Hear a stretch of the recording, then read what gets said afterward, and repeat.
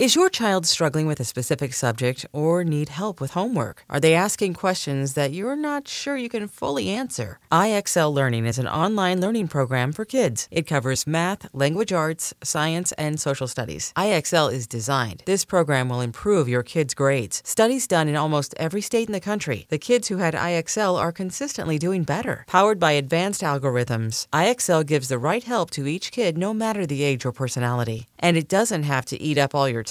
One subscription gets you everything for all the kids in your home, pre-K to 12th grade. So don't miss out. 1 in 4 students in the U.S. are learning with IXL. IXL is used in 95 of the top 100 school districts in the U.S. Make an impact on your child's learning. Get IXL now. And listeners can get an exclusive 20% off IXL membership when they sign up today at IXL.com/audio. Visit IXL.com/audio to get the most effective learning program out there at the best price. Welcome to Zach to the Future. I'm your co-host, Dashiell Driscoll, joined today by the only guy who taped the Miss U-Haul beauty pageant, Mark Paul Gosselaar. Hello, Mark Paul. Hello, Dashiell. I loved that that's what Zach has in his private collection. Mark Paul, before we get started today on a very exciting, every episode's exciting, but today especially, I thought it would be fun for the listeners to know we delayed recording 1 full day this week so you could go on a family ski trip. So you could be a real, like the dad you had last week on Saved by the Bell. That was you in real life this week. I thought that's fun. Well, I was trying not to be like the dad I had last week. I was trying not to be like Derek Morris. See, if I was Derek Morris, then I would just not know my kids. Right. I would go on one fishing trip. I would go to one Little League game and call it a day, and then wonder why my kid ended up like Zach and had a YouTube series entitled Zach Morris's Trash named after him. Right. You would wonder how that could ever happen. How could that happen? I thought, I guess the way it was maybe like you would have been very much like Derek Morris if you were like, look, I would love to take you guys skiing, but I need to do my work. I need to record this podcast. So that would have been like the OG Derek Morris move. You were the enlightened Derek Morris of like, family time matters. Work, if we want to, this is work, but this work can wait, you know? Yeah, and here's the thing. I have a, if you call it a 9-to-5 job, I'm currently working on Mixed-ish Monday through Friday. Congratulations. Thank you. And then on Sundays we do this podcast, and I have a few things in development. So there are a lot of things up in the air, as they say, a lot of balls up in the air. But yesterday, because of the weather here in California, I decided that we would just take the kids up to the local mountains here and just have a fun day playing in the snow. We didn't go skiing. We weren't around crowds. We kind of actually went around road closed barriers. We were breaking the law. That's fun. Yeah. Oh my God, breaking the law as a family. That's great. It's like Ozark. Yeah. What did you say? It was awesome. My son is such a do-gooder, my 7-year-old son, Decker. He actually covered his face with his ski jacket when we went around the road closed.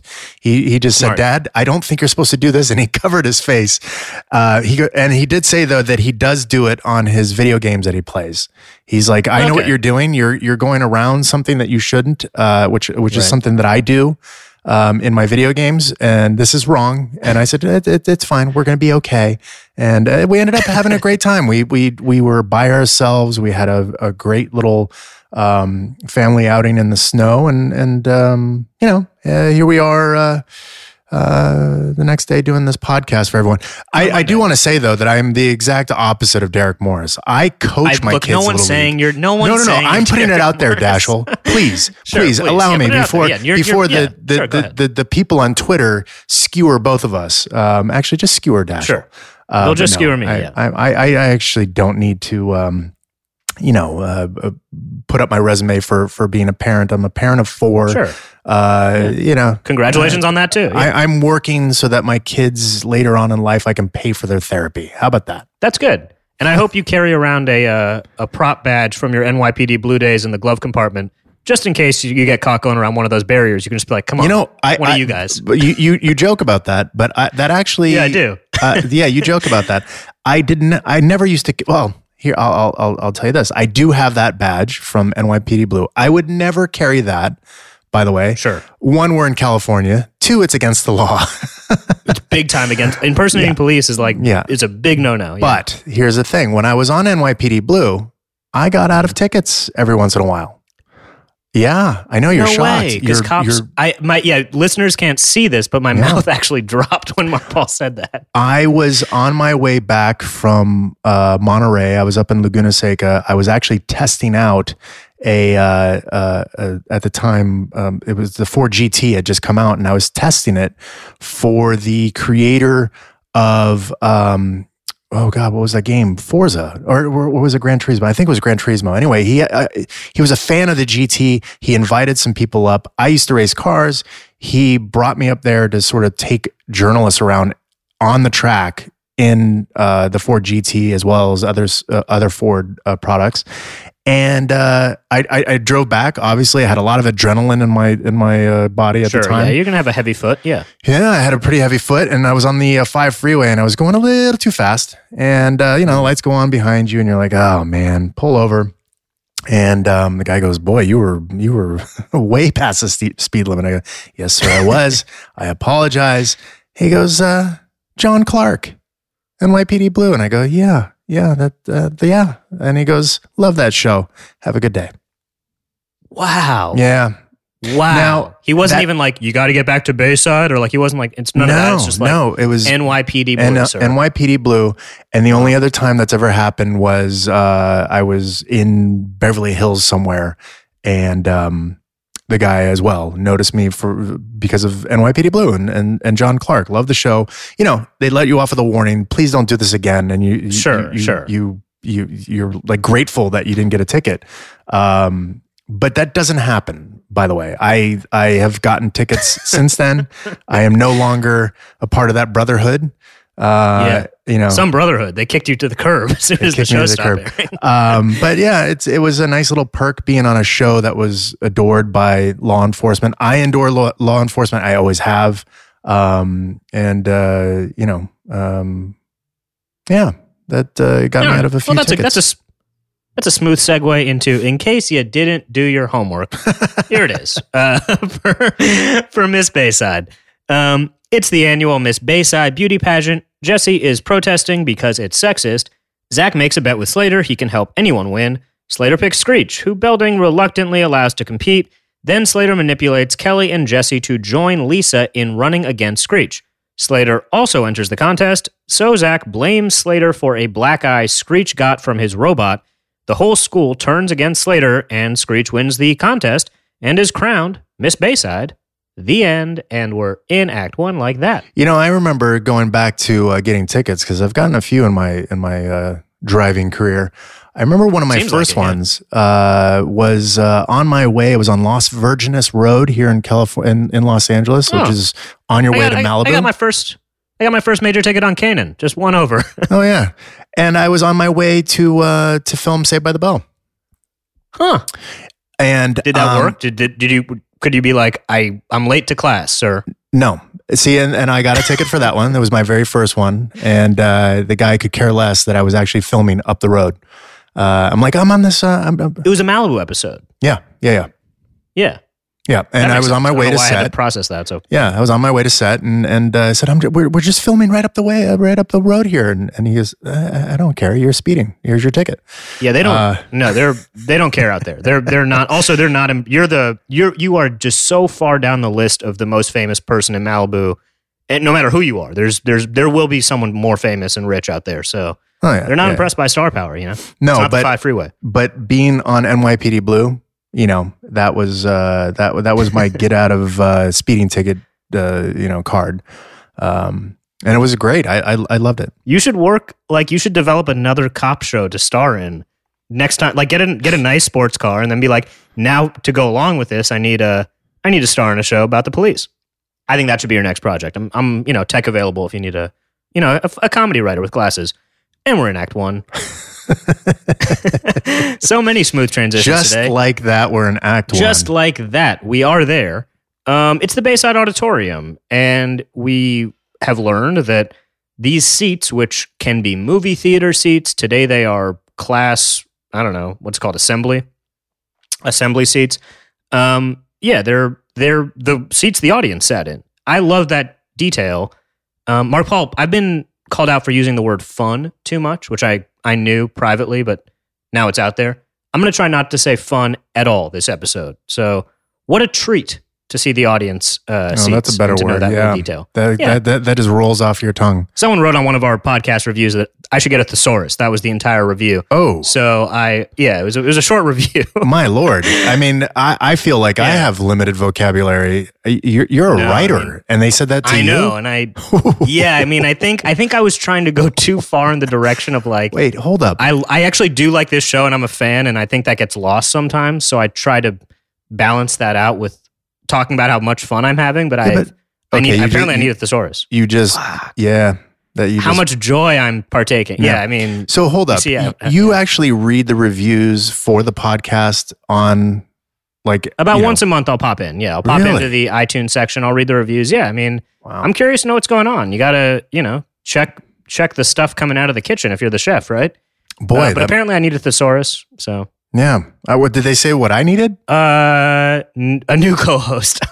No, they no. Obviously. Yeah, obviously. But yeah, these seats are the audience seats, and I just never. I mean, my dumb self as a child never put that one together. Well, why would you? But here's the thing about this: is that what I do remember about these audience seats is there used to be a railing right up front so that the audience, wouldn't fall off the stage, and also that they couldn't just, run onto the sets. So when we filmed this, they would take out this metal railing. So we almost lose a national treasure here with Slater walking by the people, because there's like a drop off. There's a good probably 4 to 5 foot drop off right there, because the audience actually sits up in these bleachers. So they can see the set better. They can see over the cameras, and they can see the action. Well, Slater's got a whole lot of fabric to those pants, so it's amazing he doesn't sort of. He just shuffles with ease. Makes it look easy, but yeah, it just seems precarious. If you watch the Peacock version of this episode, there's a whole intro where Zach does like a bit with the graph to the side of Belding. Okay, that makes sense. Got totally then. scrapped. Yeah. Because I was wondering, Jesse's there because why? I wrote it in my notes. She's president. So I think there's a little bit of carryover from the election episode. Like Jesse's president, so she's up there. Okay. Why is Zach up there? Zach was up there to basically say he's been he took a survey for Belding's approval. It's that graph to the side of him. And at first it looked like, Belding's approval is way up, but then Zach turns the chart upside down. Belding's approval is real low. It's like a Belding dig. That's to start the episode. It's like Zach just goofing on Belding for about a minute and a half. I see why it was cut. Why was it cut? I mean, it doesn't do anything really. It's just like it's like, we're establishing nobody likes Belding at this school because he's the principal. Instead, the episode opens on Hulu, which I believe is how it was syndicated, with Belding just saying, listen up, it's Miss Beauty Pageant week. And Peter Engel, no baby steps. That's no baby steps. It's like, do we really need to know that the students don't love the principal? That seems redundant. We've already called him bald 7 times in the last 2 weeks. Like, maybe we just let him get on with the job. Well, I may have enjoyed myself in this episode a little bit more if I had more to do. I feel like, Zach didn't have that much to do in this episode other than pimp Screech out. He's pulling some major strings. Yeah, I'm glad he used the P word, because I was circling that one in my brain. He seems to, like, his whole thing of come with me if you want to be a winner thing is pretty yeah, we'll get into that. Skeevy. I don't understand. Yeah, we'll get into it. I mean, this whole thing is a mess. What the hell? Nothing. Look, if you're in the pageant world, if you compete, this is no disrespect to anyone who wants to do this, and there's plenty of people who love pageants and love pageantry and the whole thing.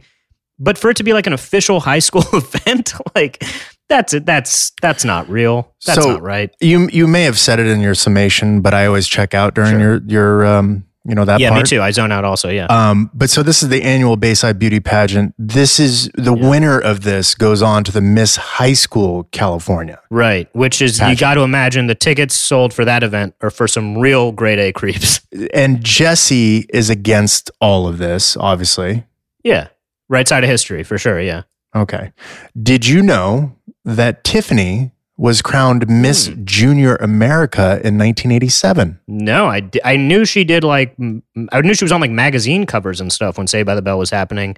But I didn't know that. She was already a crowned pageant winner. She was a crowned pageant winner. And those magazine covers were actually before Saved by the Bell because she was on the cover of Teen in 1988, having won the Great Model Search. And then she was the CoverGirl magazine Model of the Year in 1989. I didn't know that. Look at that. That makes sense, I guess. You know, she had a real career that became a real acting career. So I guess Elizabeth is up there as Jessie, just talking a whole bunch of smack about what got Tiffany to that exact place. There you go. That's fun. Oh, we should also say this episode written by Bennett Tramer. Hello, Bennett. If you're out there in Radio Land, this is one of Bennett's. Hello, and Bennett. kind of branching off the election episode is kind of political. I mean, like we have, it's like it has a more political vibe to it about, gender and sex politics and yeah.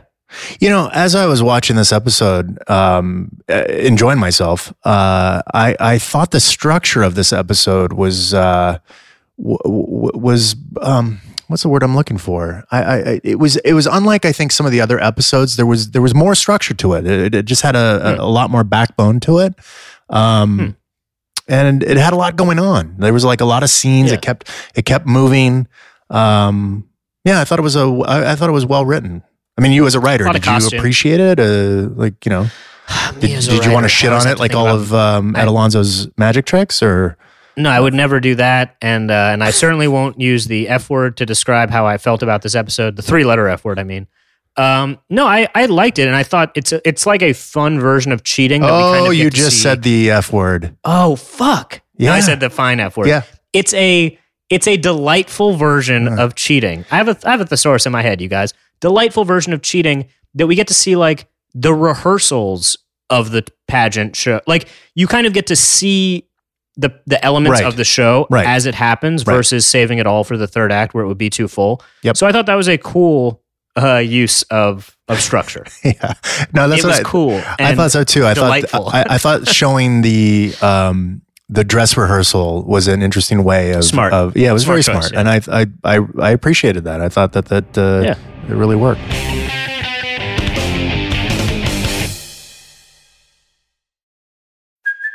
Hey, it's Kaylee Cuoco for Priceline. Ready to go to your happy place for a happy price? Well, why didn't you say so? Just download the Priceline app right now and save up to 60% on hotels. So whether it's Cousin Kevin's Kazoo Concert in Kansas City, go Kevin, or Becky's Bachelorette Bash in Bermuda, you never have to miss a trip ever again. So download the Priceline app today. Your savings are waiting. Go to your happy place for a happy price. Go to your happy price, Priceline.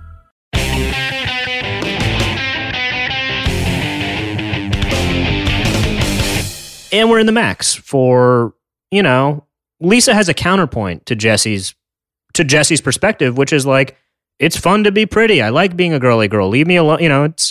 That's okay too. I think so. And Jesse's like, I don't want to be judged on my looks. So then don't enter. Yeah, that's okay. Yeah. And also let the other students enter. I mean, God bless Jessie. Yeah, she's or as they say in Georgia, bless her heart. Bless her heart. Oh yeah, I love that one. That's a good one. That's a very quiet FU is bless her heart. That's like the softest go screw yourself that the human language has developed. Jessie mentions the first woman on the Supreme Court in this little talk at the Max. That's Sandra Day O'Connor. She was appointed under Reagan in 1981, just 9 years before this episode. I went and looked because she says there was a woman vice president. And so ran for vice president. Yeah, ran for vice president. Yeah, so that's an interesting thing. I don't want to tell our audience all about that. Just do yourself a favor and just Google that. Just like who was the first female vice president. It's a fun little read, and you'll see that the first female vice president nominee candidate. The first female vice president just got into office. Correct. No, but I'm saying the first one on the ticket and all that. Right. It was pretty interesting how far back that went. But again, we've made great strides, and seems like this should have happened a lot sooner. Yeah, I mean, it almost did, right, with Sarah Palin. I mean, there was I wonder what Jesse would have had to say about that one. That's certainly a different avenue. Yeah, you forgot how quickly we all forget that we almost had a first female vice president not too long ago. And moving right along, because we could be there on that one all day, folks. Yeah, this is like Zach's very just bizarre. Like, what does he have to gain from knowing so much about beauty? I mean, my devious mind is Zach is pleasuring himself to footage of beauty pageants. Seems to be what I'm to gather. Why else would he have this dark collection of tapes? Well, his dad does coke, and Zach does beauty pageant VHS tapes. You know? Yeah. I mean, they got state of the art VCRs in the Morris household, and they have two, so you can like tape a tape. Like do you remember how hard it was to find material to wank off to, though? Sure. I mean, I'm a little past, but yeah, I'm a little past your era of it being that difficult. I grew up with the internet, but the internet when I grew up was very slow and unreliable and full of twists and turns. You never know where you'd wind up. So yeah, I mean, technology has made everything easier. It's certainly made looking at naked people like phenomenally easier in the last 20 years for sure. So you're saying Zach was relying on the Ms. U-Haul tapes? Who's in Ms. U-Haul? Dear God, that sounds rough. It was a joke. Have you ever driven a U-Haul truck? No. I'm just trying to get a sense of who my co-host is here. Okay. Have you ever gone to U-Haul? Have you ever I've filled propane? I've never filled propane. When I moved into my first college apartment, there was a U-Haul truck, but it was my stepdad took the wheel on the U-Haul truck, so I was not behind the driver's seat. Oh, they're a pleasure to drive. You're missing out. Okay, I should just rent one just for funsies. Why not? I mean, and tell me, look, if they want to be a sponsor, I'll drive that truck all across America. U-Haul, if you're out there, we'd love to do business with you on this delightful podcast where we disparaged your joke of a beauty contest that never happened. Let's bring back Miss U-Haul, because I would like to see that. Sure. Oh God, I mean, oh man.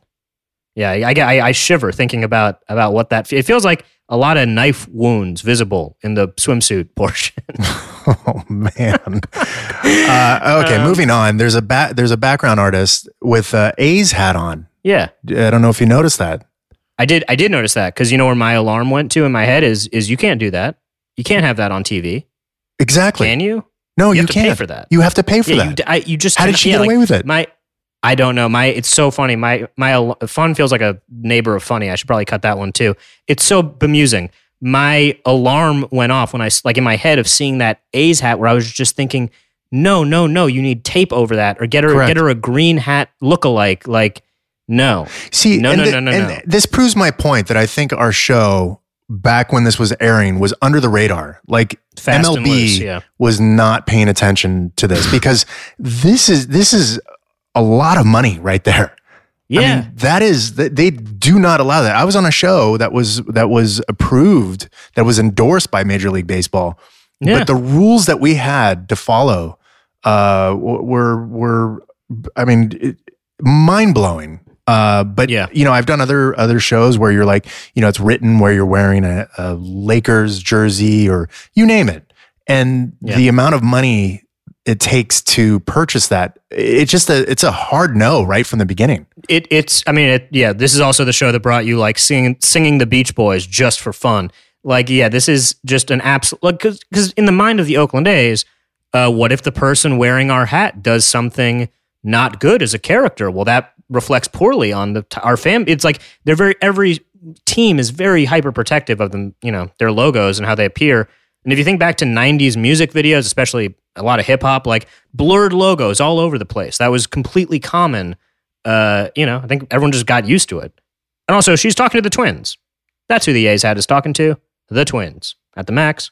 And yeah, Slater and Zach make their little bet here after Zach says all the girls are going to be dogs at this pageant now that Kelly's not there, even though Lisa's right in front of him.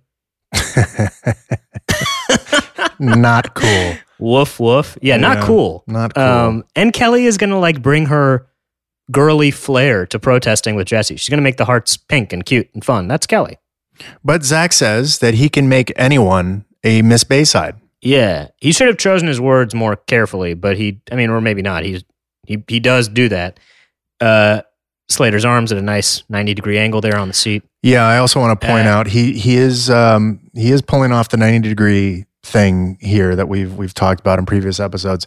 He also has the folded binder, which he'll get up in a second and just grab it, just so that he has something in his hand. He has no reason to have something in his hand other than just to keep something in his hand. You got to pump. You got to pump. Well, yeah, it's a lot easier to adopt the 90-degree angle when you have something in your hand. And so that's my theory of why he grabs it, for no other reason. It seems like such a natural technique. Like, I wonder if Mario just does that with Thing. Like, I wonder if you go into his home, there's like the mail is folded in half and magazines, and I'd be curious. Like, is it just if you've been doing it for long enough, is that just how you approach paper? Maybe. I don't know. So you talk about next time he's on. When I watch the new Saved by the Bell on Peacock, we're giving it a plug right there. The first time you actually see Slater again, he is actually holding something in his hand. It may be a security for Mario as an actor to have something in his hand while he's acting. A lot of people do that. I know that Brad Pitt used to do that quite a bit, or there was talks about what he would do, but he would eat a lot in scenes. He was always eating, and it's just like a thing that you do as an actor. Like, you just need a prop. You need something to kind of get through things. So, maybe that's what he was doing. Robert Downey Jr. in the Marvel movies, I believe he hid snacks around set, as I am to understand. So there would be snacks for Robert Downey Jr.'s character to be munching on in scenes. Yeah. And also, I just want to point out that since we're on the topic of Slater and Mario, I do believe that we are at the end of his perm's life in this episode. Yeah. And my hair as well. A lot of product, but my hair as well. It seems like we both need a trim. And I do know that I'm not giving any information that isn't already out there, but Mario Lopez used to perm his hair. His mother, actually, I think, or a family friend used to perm his hair between episodes to keep that tight curl going, because Mario has straight hair, and I had not blonde hair. Yeah, you guys had to. There's a little bit of movie magic going on. That's what it was. And this, this whole thing of I can pick anyone, and very, I think I mentioned it. It got brought up last week or a week or two ago. Like, She's All That, or that kind of movie where it's like, I will pick someone, and My Fair Lady them. And yeah, Slater picks Screech, who instantly wants to shove a milkshake up his nose to show he's not ready for the pageant world. Don't imagine Tiffany was doing too many nose milkshakes before she got those covers. Yeah, that would have been so hot. She would have won more. She would have won more. Yeah, it would have set her apart. The judges would have been like, I remember her.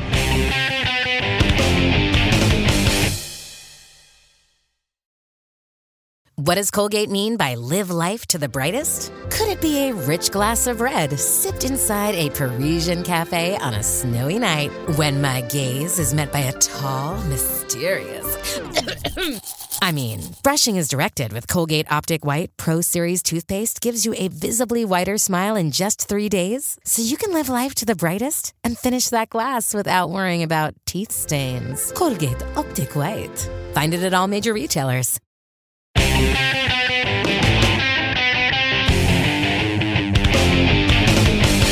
We're in Screech's room for another Alf joke, if you're tracking the Alf references in this show, of which there are many, many, many. And yeah, Kevin the robot, who apparently drinks soda now. That's cool. Screech should really be getting like a Nobel Prize for this insane robot that consumes actual liquid. Zach gives Screech a pitch that I thought is nefarious, but like good here, of like Screech, you can break boundaries. You can like you can redefine this archaic thing, which on the surface like is good. Zach is just doing it to win $50. Yeah, I would have thought that I would have thought that they would have bet more money on this. $50 seems rather low, especially for these privileged kids here at Bayside High in the Palisades. It's like a standard bet though, and to flash back to my schooling days, which were I guess a good 10 years after this.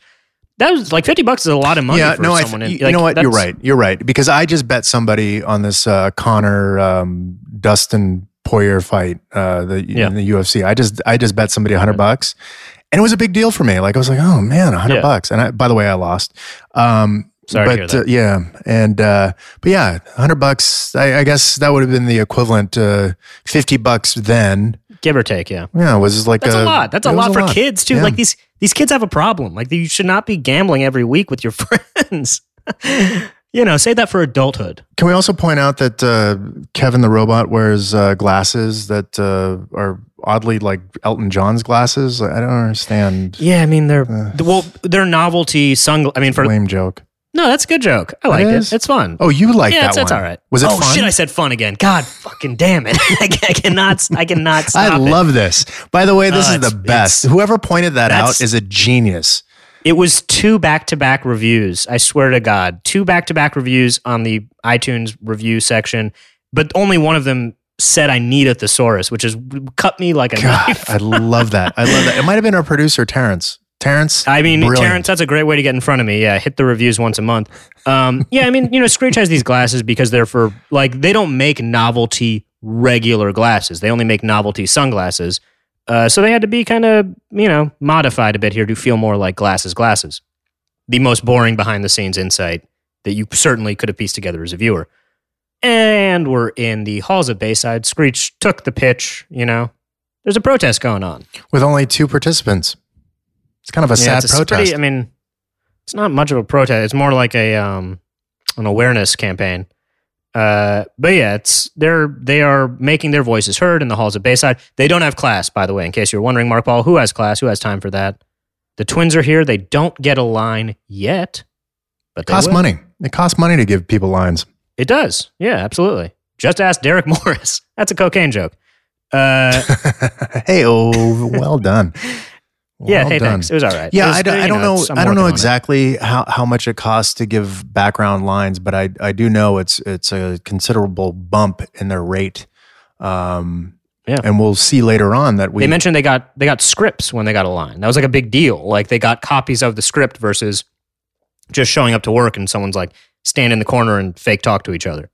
Yeah, I'm always surprised when they don't give scripts to background that have lines, because I don't think that's standard practice all the time to give them a full script to know what's going on. They'll give them a scene and they have no context of why they're saying this or what's actually happening. It's always interesting to see the background trying to piece together the story of what's actually happening in the scene that they're in. I really wish that we could just leave the scripts around for people to read, but we all know that some people have used that privilege for not so good reasons. They've abused that privilege. They've abused the privilege. They've with the internet now, you can release scripts and all that stuff. But now they do this thing with your script. I don't know if our audience is aware of this now. Oh, yeah. But on every single page, your name is imprinted on.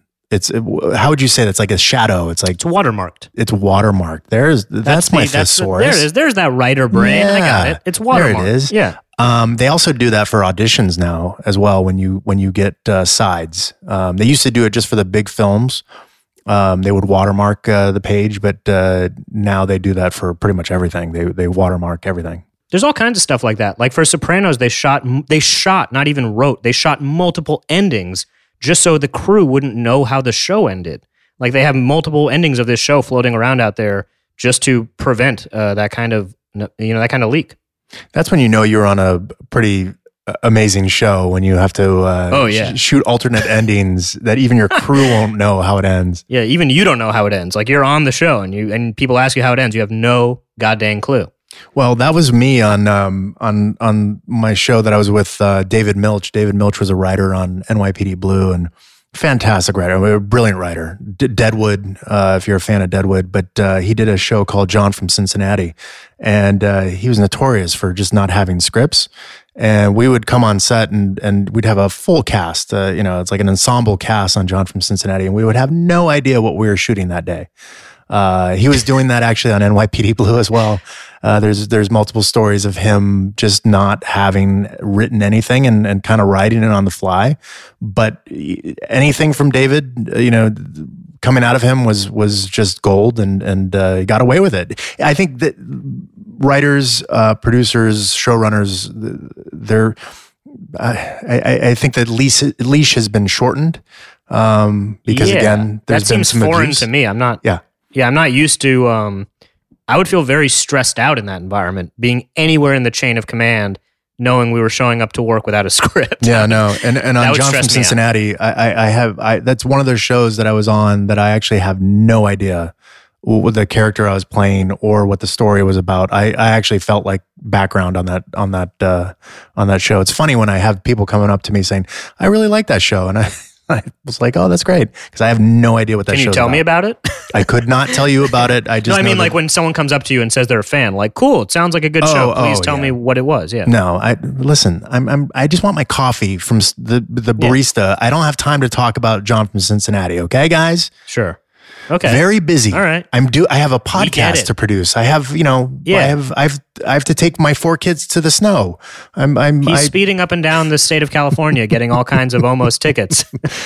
Oh boy. I don't think John from Cincinnati got you out of any tickets. I bet that. I wish Vegas would take me up on that bet. Certainly did not. I'd let it all ride on that. Yeah. The signups for Miss Bayside are in Belding's office. That's odd. Yeah, that's the definition of a casting couch. Yeah. I didn't like that. Like Lisa comes out of Belding's office, be like, I just signed up for the beauty pageant. I am reporting you immediately to anyone. Like no.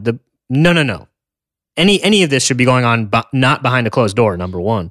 Yeah, that's not fun. That's not funny. Yeah, it's just kind of icky, implied icky. I felt icky. I mean, I know, it's a kid show. I get it. I felt icky. And yeah, Zach has turned his back on Lisa. He will not grant her any harbor now that he is with Screech. I love that. Like, he just thinks he's a kingmaker or a queenmaker, I guess, in this. Like, he just believes that only the winner can be with him. That is such a profoundly, like, specific energy. It's very confident. Not a lot of people have that in life. There's some language here in Belding's office of entering a man. Zach's like, Belding's like, you can't enter a man. And then Zach says, like, I'm not entering a man. I know what they mean, but I didn't my even ears catch perked up. that. That sounds pretty dirty to my ears.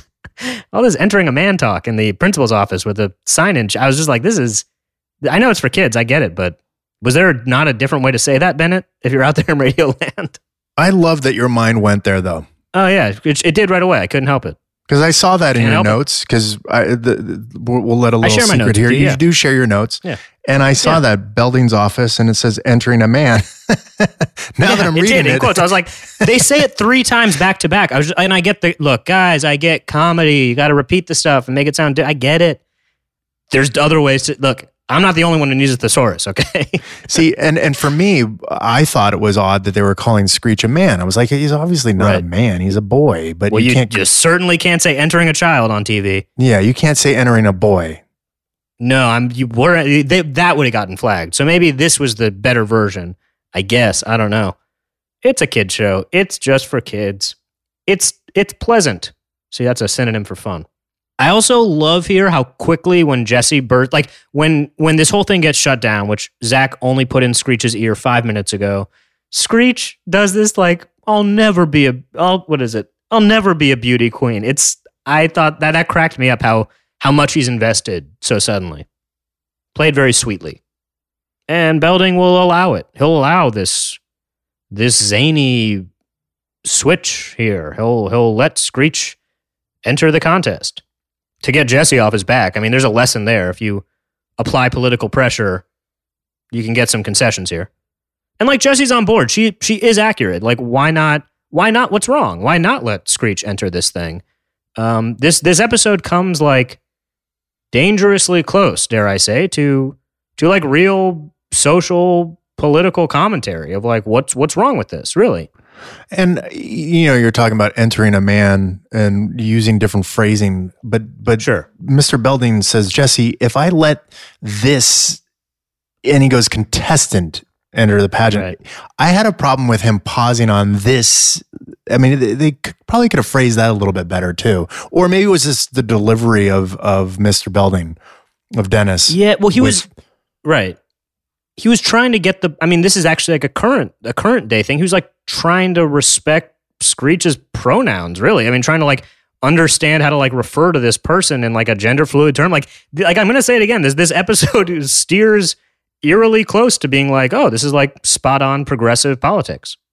Belding's trying to be sensitive to the issue, but really, let's face it, folks, he's trying to get Jesse off his back. I mean, there's a 2-person protest directly outside his office. It's only impacting one person on campus, one Richard Belding. And this is why I'm going back to the very first scene. I think we needed to see that his approval rating was down in the dumps.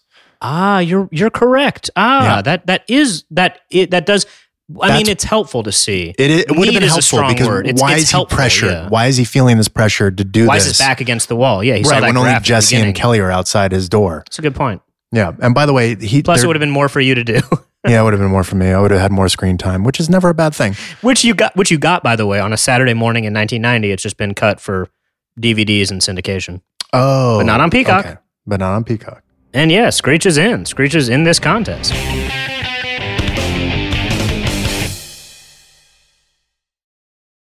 This episode is brought to you by Shopify. Whether you're selling a little or a lot, Shopify helps you do your thing, however you cha-ching. From the launch your online shop stage, all the way to the we just hit 1 million orders stage. No matter what stage you're in, Shopify's there to help you grow. Sign up for a $1 per month trial period at shopify.com/special offer, all lowercase.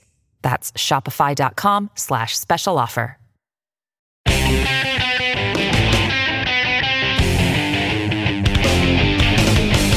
And we're in Act 2. We are in the halls of Bayside for a little Slater manipulation. Again, I think we're in the middle of season 2 now, after the Miss Bliss run. Slater really has like taken up this level of pitting people against each other and sort of puppet mastering his way to $50. That seems to be the Bayside way. Yeah, I'm getting the sense that he's becoming a master manipulator. And I'm wondering if this is a rub from, if this is rubbing off from Zach, like he has to keep up with this, because he seemed to be such a sweet little, boy. Can we call him a boy? He's not really a boy. Well, let's face it, he showed up to Bayside with a mortgage. That's a man. But he, if you go back to King of the Hill, the original pilot, it's like Slater was versed in manipulation. And even with the Aloha Slater, he kind of used the fact that everyone was thinking he was dying against them. Like he's had his toe in the water, but this thing that he's doing is very Zach specific, where he like just surveys the land and picks 3 people and just like flips them on each other to get his way. That seems like he learned from the master, who is Zach. Lisa feels, like this whole thing is a mockery, which I guess kind of, but like, what do you care, Lisa? Like, just let him enter.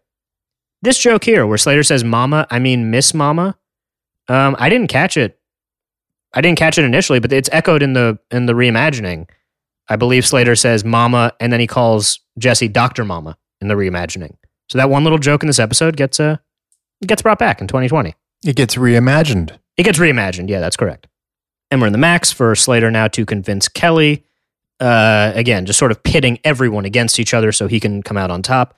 He mentioned Snap, Crackle, and Pop. They are the cartoon mascots, and they sell Rice Krispies. I looked them up. They go back to the year 1933, 6 years before World War II. That's how long Snap, Crackle, and Pop have been around. I had no idea. That was news to me, Mark Paul. Are you a Rice Krispie fan? I used to grow up munching on some Rice Krispies and then moved on to Cocoa Krispies, the, little, the devilish neighbor to Rice Krispies. You get some chocolate milk at the end. It's not real chocolate milk, but it's better than regular milk. It's okay. I've cut out a lot of cereal. I'm not like not a big cereal guy. I'll eat some if it's around, but it's seldom in the house. What about you? We have a lot of cereal because we have a lot of kids, but sure. Yeah, I do. I do appreciate a good cereal every once in a while. I did my fair share of cereal commercials growing up. I remember doing a Donkey Kong commercial. Did you ever try that cereal? I don't think I was around for Donkey Kong cereal. I mean, that's got to be a limited run, right? I mean, how long were they selling that stuff? What was it? Just like regular cereal with some Donkey Kong marshmallows? Is that what the kind of con they were pulling? It was like these little barrels, because remember Donkey Kong used to have to jump over the barrels? And so he threw the barrels. Mario jumped over. Oh. I'm nitpicky, but yeah. Okay. I see what you're doing there. You're right. I mean, it's just... Yeah. Yeah, thank you. Yeah, you're right. That was fun. Thank you. But don't you dare use that word around me. I can use it because I don't use it that much. I'm sure there's other words I use. Right. Listen, I don't need to know what fucking words I use a lot. You don't need to know. I don't want to know. You got kids and mountains and speeding tickets. Lord, just let me be. Your schedule's packed. Yeah, let me exist. But no, I do remember the Donkey Kong commercial, and some people will say, well, why does you remember a commercial he did when he was probably 10? Why am I doing this voice? But why do I remember a commercial that I did when I was 10 rather than a show which I was on for 4 or 5 years? You did the commercial once. Right. It stands out. It was one day in my life. It's unique. Correct. It's a unique memory. Correct. Yeah. I have memories from the show, people, so settle down. I just don't have memories of the actual show we're watching, because this is an edited thing of my experience, if that makes sense. Yeah. Like I remember certain things. I remember Mario in this episode taking his shirt off and me feeling, grossly. You remember that? We have a memory. You remember the swimsuit he portion. Took off his fucking shirt and he looked like that at 16. I was like, oh my God. Great. He looks like an action figure. Adonis. But no, anyways, going back to the Donkey Kong commercial, I remember that because I had to do this very specific thing where I took a bite of the cereal and then I had to crunch it with my like make this over exaggerated crunch towards the camera. And I'm kind of doing it for you now on Zoom, and it's a shame that our audience can't see it, but it was like a crunch with my molars, right? It was like a kind of crunch. And I had to do that so much, and it was without cereal, without milk, excuse me. And I had to do that so much. Yeah, because it's like torture. It's a better crunching sound without the milk. But I remember having to do that so much during that day that I actually got a headache. Oh. My brain hurt, my jaw hurt from having to crunch Donkey Kong cereal. But basically, Donkey Kong cereal tasted like Captain Crunch, which I'm not a fan of. I'm not a fan of Captain Crunch. I'm sure someone on Twitter is going to be, unless they want to be a sponsor. In which case, look, I love Captain Crunch wants to come up. We'll drive a U-Haul full of Captain Crunch across this country for the next season. But I'm a fan of Lucky Charms. I love Lucky Charms. I love Fruit Loops every once in a while. I like all kinds of cereal. I liked Honeycomb. I liked Frosted Flake. There's not a cereal that I don't like other than. Sounds like you got a beef with the captain, but that could be Donkey Kong related. I do have a beef with the captain, but I also don't like. What were those things? Oh gosh, what are those? Why are we on this tangent about this? But there's like this really sugary cereal that's like. But I can guess different colors. Smacks. No, I love Smacks. Cocoa Trix. Oh yeah, Trix.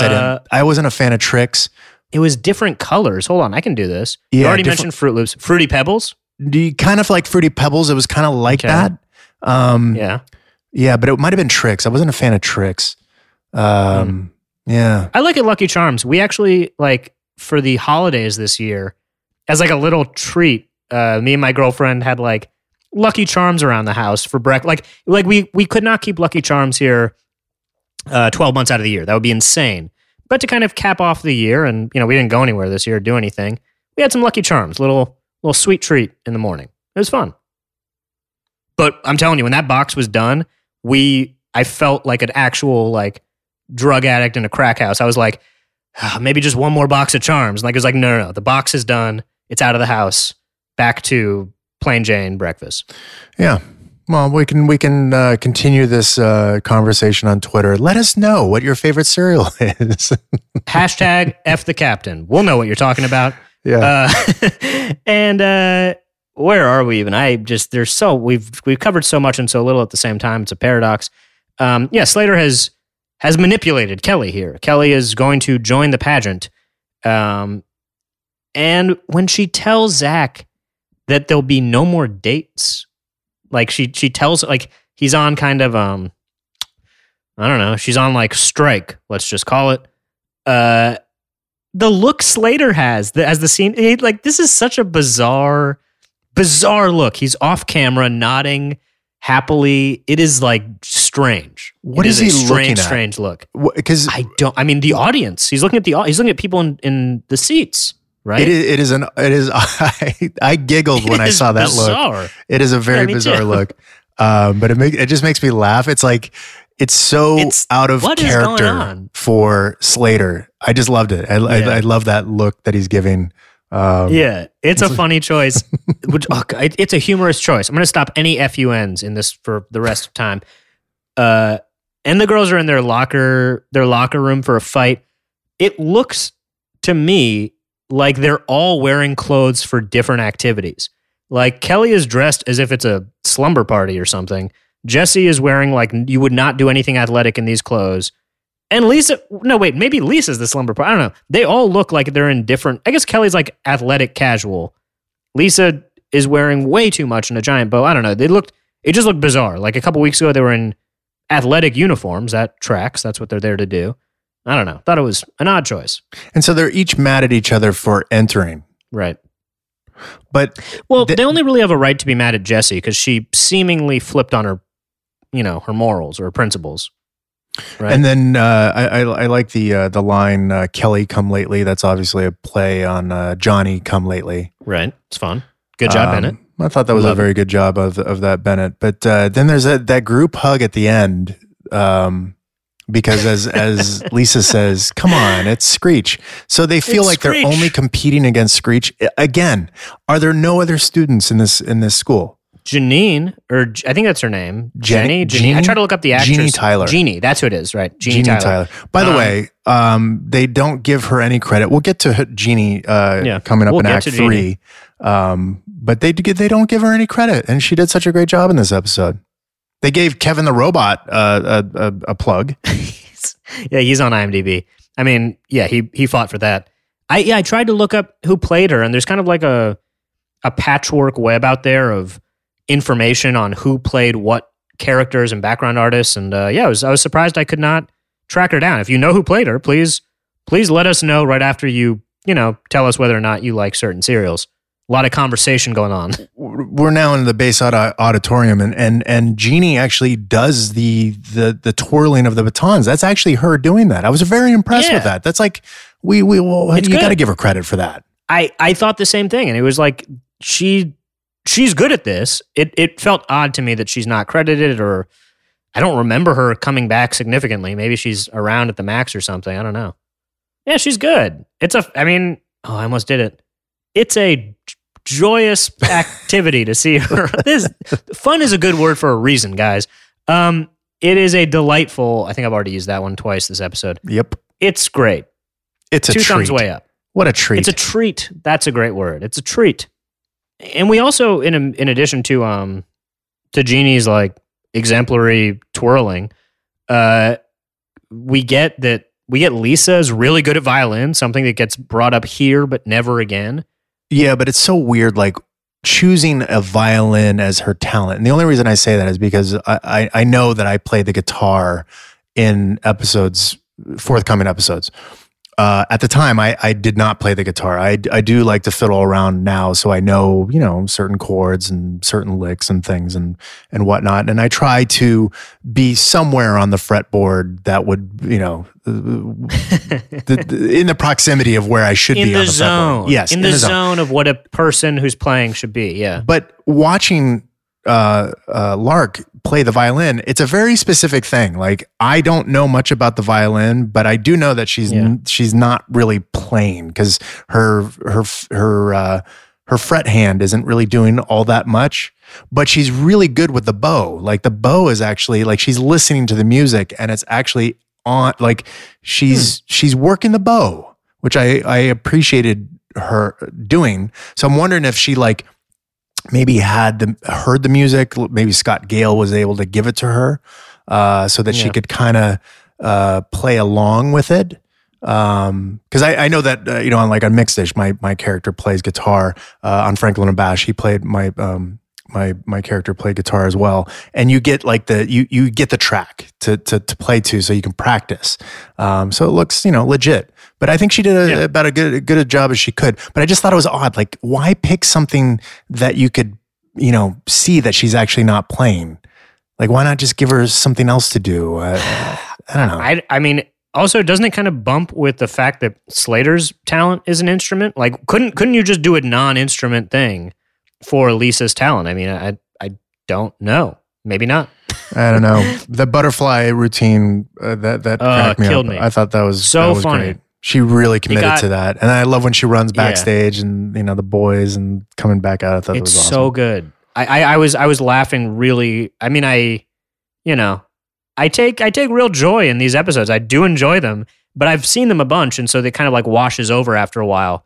But that particular butterfly thing is a riot. I avoided saying funny.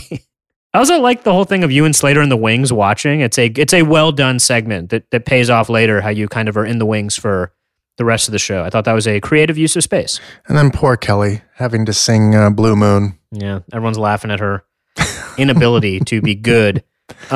She pulls it off though. She does a great job. Though. Oh no, she's great. It's comic also gold. Like this is comic gold, comedic gold, comedic gold, comedy gold. It's just gold. It's just gold. It's a chuckle bonanza. This is also fun. Though a real thing that Tiffany is. I mean, it's played up for laughs, but I will say this is true for honestly both men and women. But maybe women get like a slightly easier break on it. If you're like conventionally good looking, you can be very, very bad at something and doing it, and no one will say anything to you. They'll just let it ride. They will not interrupt you to give you notes. They'll just say, "Good job," honestly. So this felt true to me. That Kelly would get up there and be bad and no one would say anything. Also, the song she's singing, Blue Moon, I fumbled over it in the Save the Max episode. We both did. We couldn't figure out Belding's radio intro, like the ring-a-ding-ding-ding-dong. That's from Blue Moon, the Marcel's version. We couldn't figure out the name of the song Belding was singing, but that's what it was. So the second Blue Moon reference in Saved by the Bell. And that song goes back to 1934, just 1 year after Snap, Crackle, and Pop. So do that intro again. I didn't catch that. It ends with like ring a ding ding ding dong. Can we use that, Terrence? Can we say that? Can we interpolate that part of the song? You know what I'm talking about, Mark Paul. No, I just wanted to hear you do it again. I just wanted to hear you do it again. I could do it all day long. I'll send you a card. I'll send you one of those cards. I want it to be my ringtone. You open it. Oh my God, I'll be dead and gone, and you'll still have that card opening up just in my memory. Screech coming out as the great Screechini. Obviously, play on Houdini here. I noticed at the ski carnival last week, Screech just emerges in this very fancy tuxedo like a magician at the end when your dad has been, your ruse has been discovered by both your dad and Belding. And I remember thinking last week, like, that's a weird costume choice. It's the same golden tuxedo. So I guess they had it from last week or they knew they'd have it this week and it gets used twice. I mean, why not? Maybe Dustin just had that. It's a well-fitting tuxedo. And yeah, Slater just deciding that he is going to stack the deck one more in his favor by entering himself. And he has a hype man while he plays drums. I thought that was a specific choice, that there'd be someone like hyping Slater up behind his back, being like, yeah, this is good. Yeah, he put the hand on the shoulder after yeah, he's like, that was cool. Yeah, that was cool. Slater does his little run. He's like, yeah, man. I think he's also on stage, like other performers get observers on stage too. But Slater has the most enthusiastic. Like everyone else is just kind of confused at everything else they're seeing except Slater's drumming. That's certifiably cool. And we know he's good at the drums. That's been established in real life. Mario, I mean. Which brings us into Act 3. Screech's room, It's a real energy in here. And Kevin just wallops Screech in the face. You might want to check that programming. Boy, was that a stretch, though. Kevin puts his arm out. Screech is looking the opposite way. Kevin says something, and Screech turns into Kevin's hand. And I'm not even sure I believe it, and I was there. Yeah, like I saw it, but I wouldn't. I'd be like, "Oh my God, you're being abused by someone. Your robot did this." I wouldn't believe it. Yeah, and then he pops up with a shiner, and Zach's going to use that to win the beauty contest. Yeah, this would be the second time. First one being Cream for a Day, where Zach has seen someone's face be damaged in the middle of one of his schemes and thought, I can use this to win a beauty contest. Yeah, it's interesting because I don't remember while I was watching this what the outcome of the episode was going to be, but I thought that was interesting. Like he could come up with that idea so fast. That's So a specific fast. type of brain. Yeah. Like yeah. I don't like he sees. I mean, I'm sure Mark Paul. Maybe your mind is like this. You saw a don't go around sign, and you were like, I know what to do. But like some people see opportunities in other ways that most don't. You know, most people would not see that black eye as an opportunity, but Zach does. He jumps on it. And by opportunity, we are into the next scene, and he We're in the halls, blames it on Slater. This is brilliant, by the way. Yeah. I had to go back. I was like, I think I did this one for Zach Morris's trash, but I'm not sure. I made I think 50 of them, so they have blurred together. But I went back and looked, and I was like, well, what did I title it? It was The Time Zach Framed Slater for a Hate Crime. Well, Certainly the most extreme interpretation. I just didn't deny it. I lobbed. You threw it out there, and then like the shot of Zach walking away, being like yelling it, is so over the top. I mean, you have to laugh. It's fun. It's for kids. Yeah. It's not FUN. It's for kids. And this feels very Ferris Bueller-y to me. You know, the rumor mill that escalates very quickly around a student's health. Oh, right. That's right. Yeah. And the twins get a line here on the steps in the hall. They get back-to-back lines, really. Everyone gets lines. This is an expensive episode. After we had to pay Major League Baseball to use the A's cap, this was a very expensive episode for the producers. You got to write the Marcells a check for Blue Moon. Or it's the 1930s. I'm sure it was past what's public domain by that point. Yeah, everyone is just the school is gossiping about this beating Slater gave Screech, which is like really, I mean, it's really messed up. it's really dark and messed up that Zach has spread this rumor. That would be, I mean, the police might get involved, or you'd probably get suspended. I mean, if this got back to Belding. But, you know, it's just for kids. It's a kid show. You're allowed to defame someone and say they beat up a fellow student. Let's get to the real reason for the season here, Mark Paul. The beauty pageant happening in a school auditorium with teenagers, real teenagers. Tiffany was 16 at the time of this, I believe, or she was 16 when it aired, in swimsuits in the auditorium. Yeah. This is nuts. This is uncomfortable. We've said, I think I brought this up in a previous episode where Tiffany would have to wear, you know, bikini. Oh, is it the episode where I sell off her bikini and she comes down? It was the Lisa card. It was a Lisa card, right? Yeah. And just selling a swimsuit worn by two girls, basically. That's what you were doing in that yummy. Yeah. But I do remember Tiffany being uncomfortable doing this, and I will point something out that she does. And it's just it's a sure sign that she's uncomfortable, and rightly so. I think I know what you're going to say. Yeah, I haven't seen your notes, but I have a hunch. Yeah, but rightly so. And again, Jeannie Tyler, the actress who plays Jeannie Tyler, she comes out here. She does the batons. She comes out in a frickin' bathing suit and owns it. Yeah, and she doesn't even get any credit for this. I mean, shame on them for not putting this girl's name on the credits. But she's probably like, keep me off this project. Keep me off this weird sicko show you guys are running.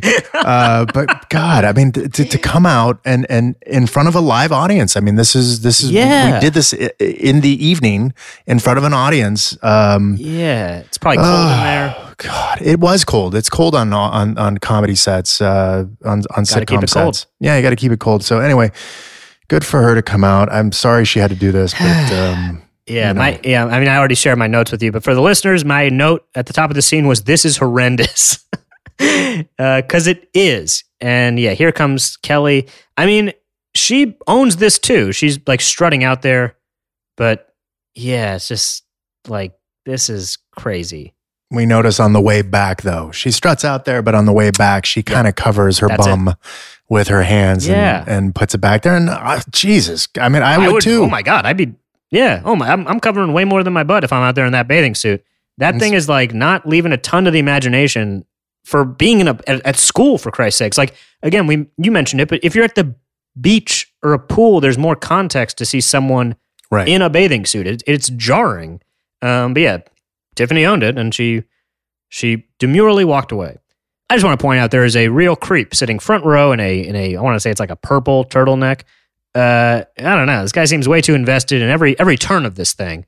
Are you a turtleneck wearer? Have you worn a turtleneck in your life? I have, but not as an adult. I think I got dressed up in turtlenecks as a child from time to time. I recently saw, what was I watching? I was watching The Bachelor. And the Bachelor wore a turtleneck. And I remember thinking like, I wonder if I could pull that off. I don't think I can. I don't think I have enough neck for it. You don't have enough neck. Like the girth of your neck or the length of your neck? I don't know. I just think that I'm posturing here on Zoom for Mark Paul as if he's like my tailor. I don't know. I just don't know that I have the build to pull off a turtleneck. I don't think you have a neck. I'm looking at you. You do have a neck. I'm not necklace. You're not neckless. No, which is another thing. I think you could pull off a turtleneck. Now the question is, should you pull off a turtleneck? Because you called the guy creepy. I'm going to throw it out there, but I think most people who wear turtlenecks are creepy. Is the Bachelor a creep? No, he seems like he's doing it. I mean, it's a tough job, to be honest, being the Bachelor. He seems like he's pulling it off. He doesn't give me creepy energy. No, I think like his turtleneck look was good. And I thought, that feels like a way to dress up, but be casual. I think I'm envious of that. Like, I feel like I have no middle. Like, I would just wear like a jacket with a tie and a shirt. Like, I would like go all the way the other way. Right. Whereas it's like a nice middle ground. I don't know. I don't like pulling a turtleneck over my head. I remember as a kid, I haven't worn a turtleneck since I've had the choice. You swore them off. Well, and since I've had the choice of wearing, what I want to wear. But I remember having to pull a turtleneck over your head wasn't enjoyable. And then also taking it off. It's like, there's no easy way to get this thing on and off. It's like, I've never been waterboarded, but I'd imagine it's a distant neighbor of waterboarding, where when you're in the middle of putting the turtleneck on, no, it's okay. When you're in the middle of putting the turtleneck on, there's like a split second where you're like, am I ever going to get out of this thing? And you panic a little bit. That's what I'm thinking of when that long neck is going over your face covering. Now I need to see you put on a turtleneck. I want to see the anxiety that you exude when you're putting on the turtleneck. We have to get this done. Now this could be a pay-per-view event. Yeah, sure. We can start a Patreon just for me trying on turtlenecks. That seems like fun for the audience. Good way to fleece them for a couple bucks. Yeah, we could probably charge 99 cents, I'm sure, for that show. All right, back to the show. Look at Mario coming out. Speaking of shows. Without a turtleneck. He's just in gym shorts and scrunchy socks.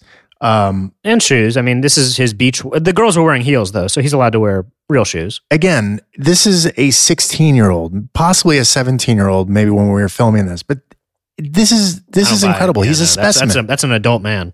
Yeah.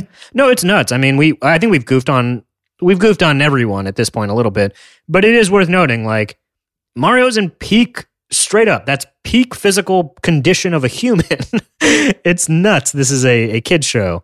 But the audience doesn't love it. They don't love his muscles anymore because he used them to beat a student up, which is a very, very bad accusation. Well, it's funny because I know that, the audience in real life that we had watching this would have gone nuts. So they either had to tell the audience to not react, but as he walks away, I don't know if you caught it or not, but there's one lone cheer for Mario, and it's somebody in the real audience, not the Bayside student audience, but there's a little cheer. They couldn't be contained. They couldn't be contained. I mean, how could you? Look at the guy. Look at the guy. Yeah, I mean, Jesus, good Lord. The guy's he's not built like a child, that's for sure. And Slater and Jesse both did not make the final four. They got cut.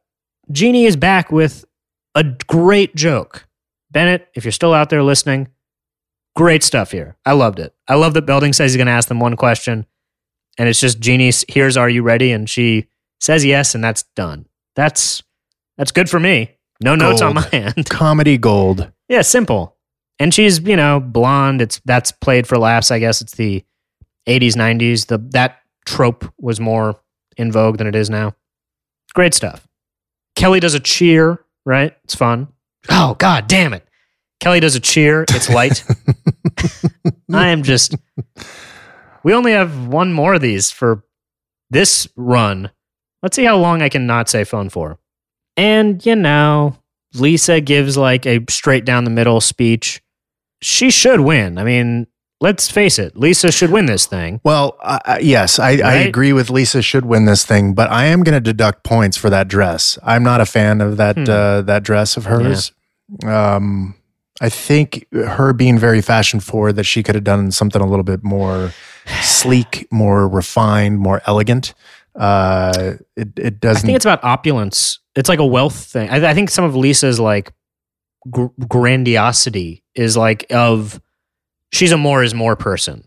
Was how I read it. But sure, she could have done something that looked like she was going to the Academy Awards, not the senior prom.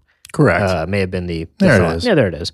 Belding, meanwhile, he does look like he's going to the Academy Awards. Dennis in that tuxedo.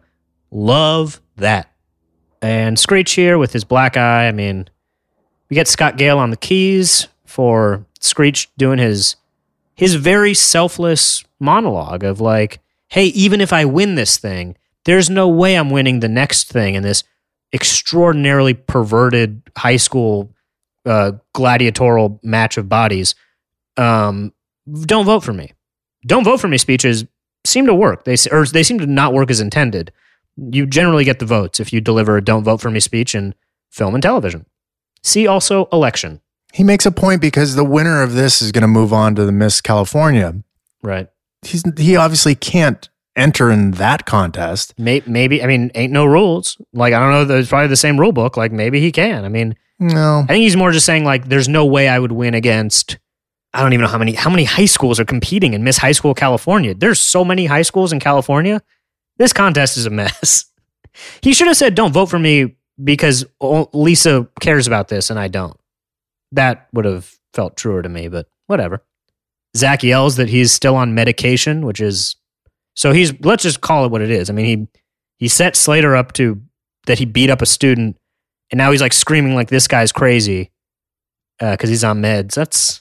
These are not good things to yell into a crowd, especially when you're going to be there for a few more years together. I was actually pretty shocked by the lack of reaction from Slater after I tell him that the reason why he wasn't cheered. Oh man, for his amazing physique and why Screech wins is because I told him, you know, that he was the culprit to the black eye. I thought Slater was just going to deck Zach. Instead, he's like, oh, okay, well, you know, shucks. Yeah. I mean that you possibly could have damaged his reputation for permanently. Yeah, permanently. If you were the guy who beat up the dude who entered the beauty pageant and then also you entered so he could lose, like you would just, there's no coming back from that. Zero. But Slater is just like, yeah, I've never. I had the same reaction of, wow, how does that is either a lot of maturity or everyone at this school. I'm going to float the theory again. There's like a carbon dioxide leak and no one can hold on to memories for more than 24 hours. That seems maybe to be that's what my makes excuse. Sense. Yeah. Oh yeah. I've been breathing fumes for 30 years. And yeah, Screech wins. He's crowned Miss Bayside again, like a win that defies what we previously knew about gender and fluidity here. And like this is a progressive episode in a way that is obviously played for laughs, but is like, I thought it was cool to go back and revisit. And what a treat we get Belding singing at the end. Yeah. Seemingly making up the words as he goes. Sure, but he does a great job. Or like fudging the, you know, yeah, he's again going back to like real stuff of like pronouns and like trying to like say the right thing to, you know, be respectful. He's trying. And that's that. That is Miss Bayside. That is Miss Bayside. And as we watch the credits, Jeannie Tyler gets no credit. No credit. She was like, look, you perverts, I don't want anything to do with whatever show you're running with girls in bathing suits. I don't get it. I'm out. I'm moving away from Hollywood. This place is scaring me. Mark Paul, we have another episode next week, but it's actually our last of this season of this podcast.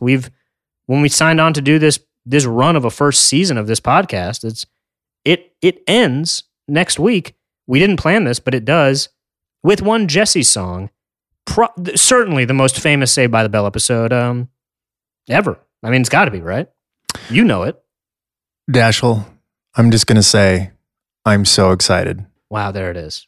Oh my God. It's almost like we don't have to do it now. No, that's it. And I'm going to say... Good night, folks. Yeah. And I'm going to say that was fun. But yeah, that's next week. So that's... I'm excited too. The anticipation. I can't believe we watched this many together. It kind of blows my mind, to be honest. So how many have we done? 24 so far? I think next week is 25. Yeah, I think that's correct. I think it was like that was the number that was picked. And I guess the first episode we did of the podcast was not even covering an episode. It was just us like, hey, hi, nice to meet you. Yeah. So yeah, this was the episode 25 and next week will be 26. Well, it has flown by. I hope the audience is enjoying it as much as we do.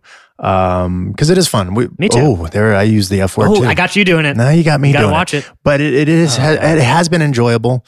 It's been a treat. I still do not like to watch myself. There is a reason why I do not watch my work. But I have enjoyed watching these episodes, and honestly, I enjoy the other actors. I think that Tiffany and Mario and the rest of the gang, Dustin and all of them, really carried me because I feel like I was the weak link. But that's my opinion. Other people have theirs, but that's how I feel about this whole thing. But listen, we're creating a show here. I hope everyone is enjoying it as much as we are. Yeah, we have one more to go, and let's go out with a bang. Hopefully, we can get the beautiful and talented Elizabeth Berkley to join us. That would be a treat, and it would be fun. It would be a fun treat. I'll say it. I'll just say it because it would be.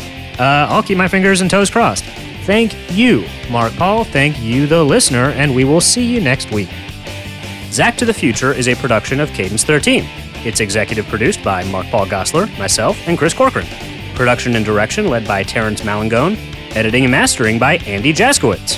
Engineering and production coordination by Sean Cherry. Artwork by Kurt Courtney with illustrations by Jeff McCarthy.